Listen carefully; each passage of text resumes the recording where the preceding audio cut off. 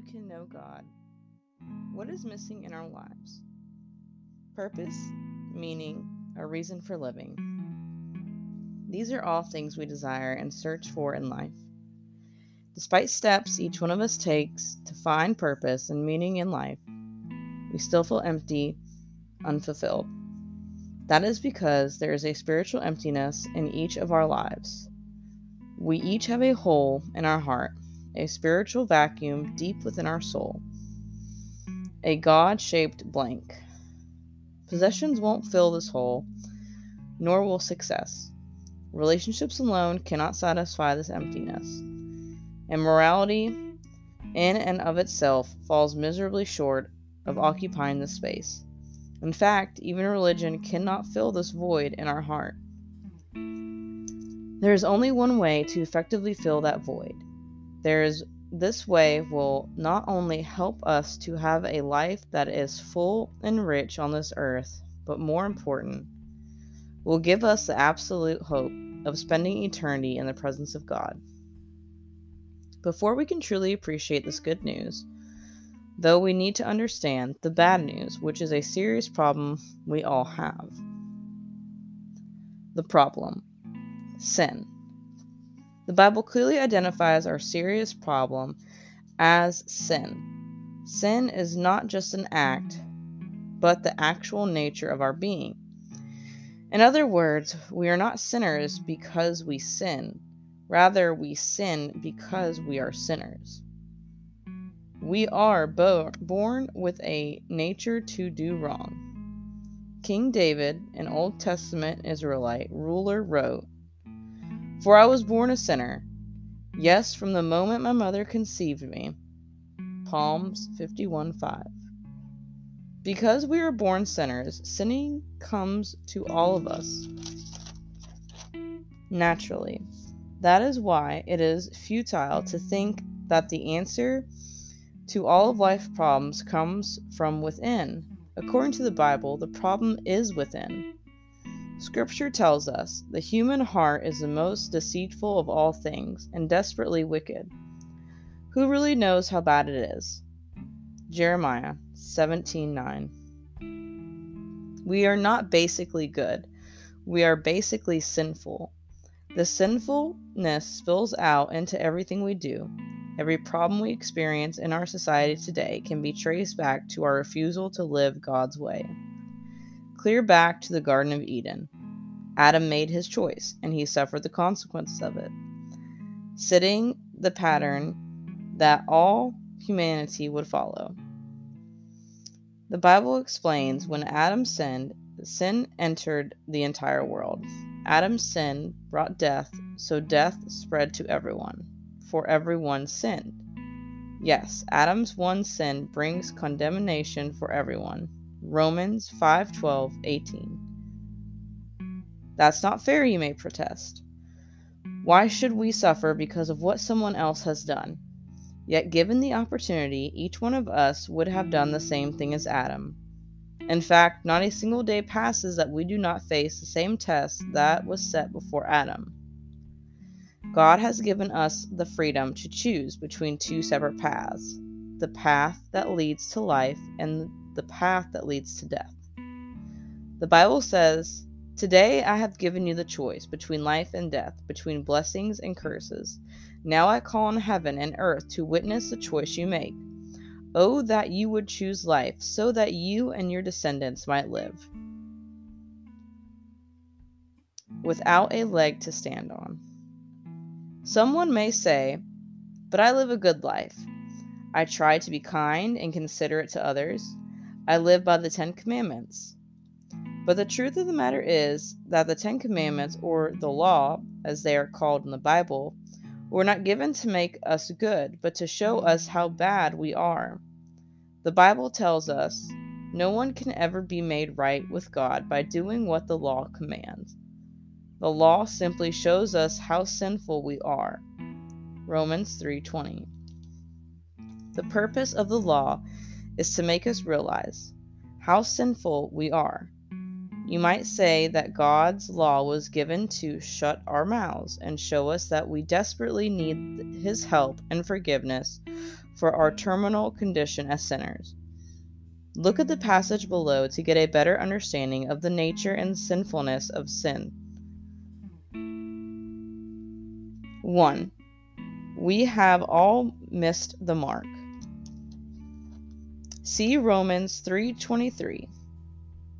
Romans 3:23 says we have all sinned. For those who would claim to be the sole exception, this eternal truth. Verse 10 of this chapter plainly says, no one is righteous, not even one. Romans 3:10. Another word for righteous is good. The word righteous means one who is as he or she ought to be. When the Bible says that no one is righteous or good, it is not so much referring to behavior, but to inner character. What exactly is God's glorious standard that Romans 3:23 says we have failed to meet? God's glorious standard is absolute perfection.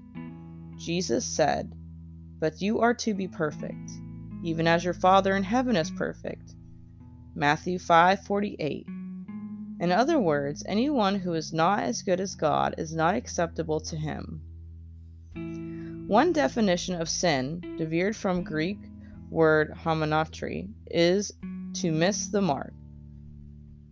As far as the mark of perfection goes, we miss it by a mile. Although our sinful nature makes it impossible for us to live to God's standard, we cannot blame sin on our nature alone. Sin is also a deliberate act. 2. Sin is a deliberate act. Another word for sin is transgressions or trespasses. This word speaks of a lapse or deviation from truth, in contrast to simply missing the mark. This is a deliberate action. Because sin is a deliberate action, we cannot blame our sin on our society or our environment or our mental or physical state. Everyone has chosen to do what is wrong. If we protest this point, we are only fooling ourselves and not living the truth. 1 John 1:18. 3. The ultimate penalty for sin is death. See Romans 6:23. According to the Bible, we have offended a holy God. We have not done this once or twice, but so many times that we are unable to keep count. Romans 6:23 says, the wages of sin is death. Wages are something you are paid for work rendering. Or, in other words, you earn your wages. Because we have all repeatedly sinned, we have earned the penalty of death, which is eternal torment and punishment in a place called hell. Amid all this talk about sin and death, there is some good news. God has given us a way to escape the penalty of our sin. He has made it possible for us to have a relationship with Him and enjoy the hope of eternal life without punishment. The solution? Jesus Christ. God understood our problem and knew that we could do nothing without it. Because God loves us, He sent His own Son, Jesus Christ, to earth to bridge the chasm of sin that separates us from Him. Why Jesus can bridge the gap? There has never been anyone like Jesus. For starters, Jesus was not conceived in the womb of His mother through natural means. Rather, He was supernaturally conceived in a womb of a young virgin named Mary. Because of His supernatural conception, Jesus, who is wholly God, also became wholly human. Though Jesus is God, He chose to lay aside the privileges of His deity to live on earth as man. The Bible describing the sacrifice Jesus made in becoming a man says that Jesus gave up His divine privileges. He took the humble position of a slave and was born as a human being.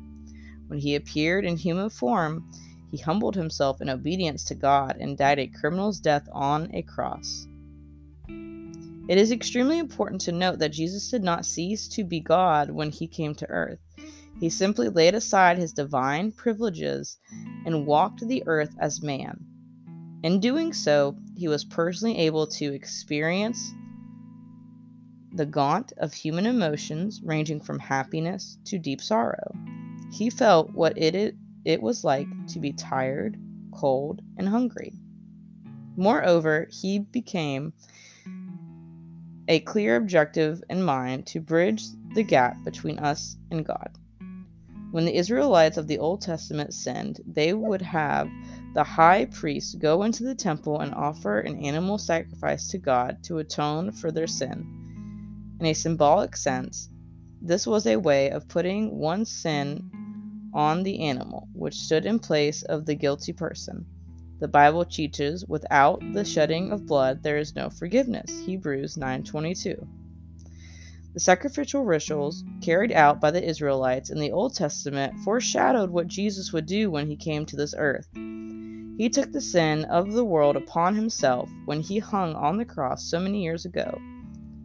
Numerous Old Testament prophecies pointed not only to his birth and life, but also to his death, including the way in which he would die. Jesus knew from the beginning that he had come expressly to die for the sins of humanity. He also knew that this sacrifice would be made on a Roman cross. He began his final journey to the cross of Calvary at the place, and he often spoke of his impending death with his disciples. Scripture records, from then on, Jesus began to tell his disciples plainly that it was necessary for him to go to Jerusalem, and that he would suffer many terrible things at the hands of the elders, the leading priests, and the teachers of the religious law. He would be killed, but on the third day he would be raised from the dead. Matthew 16:21. He was eventually arrested on false charges after Judas, one of his own disciples, betrayed him. But it was no accident. If humanity was going to be put in touch with God and have the barrier that separated them removed, something drastic had to be done. In essence, with one hand, Jesus took hold of a holy God, and with the other hand, he took hold of the sinful human race. As crude nails were pounded into his hands, he bridged the gap for us. We must not forget, however, that 3 days after his crucifixion, Jesus rose from the dead. If it is true that you can't keep a good man down, then it is even truer that you can't keep the God-man down.